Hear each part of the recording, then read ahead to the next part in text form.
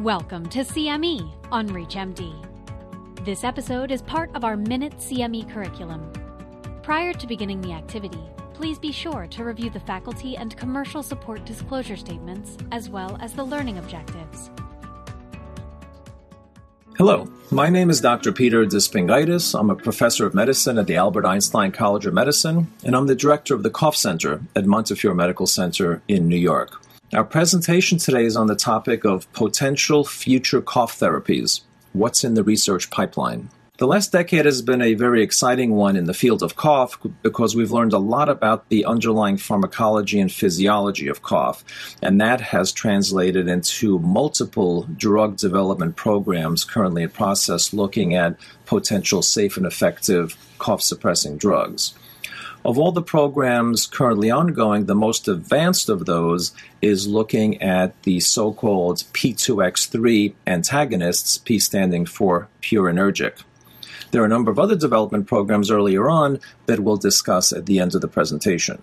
So as I mentioned, we've learned a lot about pharmacology and physiology of cough and the various receptors and ion channels that are relevant in the induction of the afferent signal from lung to brain to induce cough. One particular area of intense interest is with the P2X3 receptor antagonists. These are receptors, the P2X3 receptors line the airway epithelium, and they are stimulated when there is an increase of ATP within the airway, which can occur with inflammation or with other organ injury.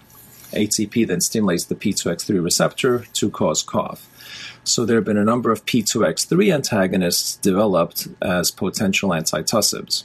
Now, the P2X3 ion channel exists as a P2X3 homotrimer, but also a P2X2/3 heterotrimer. This is relevant because the P2X3 homotrimer is related to the induction of cough, but the P2X2/3 heterotrimer is also relevant to the sensation of taste. So an interesting side effect of the P2X3 receptor antagonist has been that some patients notice a diminution or an alteration of the sensation of taste. We'll talk more about that in a moment. So the first P2X3 receptor antagonist in development was gefapixant, and the first phase 2 proof of concept study of gefapixant was published back in 2015 in The Lancet. Since then, multiple subsequent phase 2 studies showed the drug's effect, and that led to the first ever phase 3 study of any antitussive drug.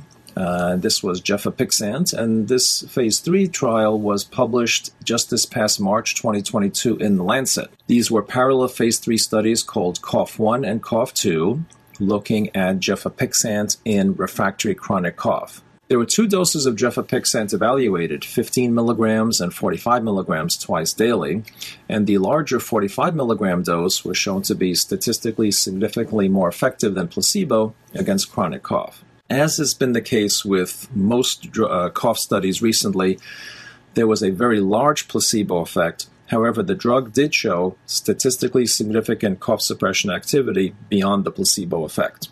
As I mentioned, gefapixant is the first of the P2X3 antagonists in development, just finishing phase 3, but there are several other companies developing other P2X3 antagonists that are currently in phase 2, and these drugs are felt to be more P2X3 specific than gefapixant, that being relevant because the theory then is that these drugs will have less of a taste effect, as did the less specific P2X3 receptor antagonist.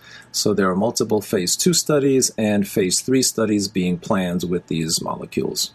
As I mentioned, the P2X3 antagonists are furthest along the research pipeline, but there are a number of other programs that hopefully we'll be hearing about in the years to come, as some of these programs are in phase 2 and hopefully heading towards phase 3. And those include the neurokinin antagonists, the TRPM8 agonists, which are menthol-like agents. There's a lot of excitement with voltage-gated sodium channel blockers.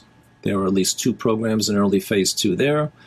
And 1 program of a opioid-type drug that is in fact a mu opioid antagonist, but a kappa agonist. So hopefully we have interesting times ahead with multiple drugs in the pipeline that hopefully we clinicians will soon be able to use for our very difficult and challenging group of patients with refractory chronic cough. Thank you very much for your attention.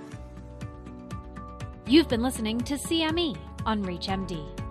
This activity is jointly provided by Global Learning Collaborative, GLC, and Total CME Incorporated, and is part of our Minute CME curriculum. To receive your free CME credit or to download this activity, go to reachmd.com/CME. Thank you for listening.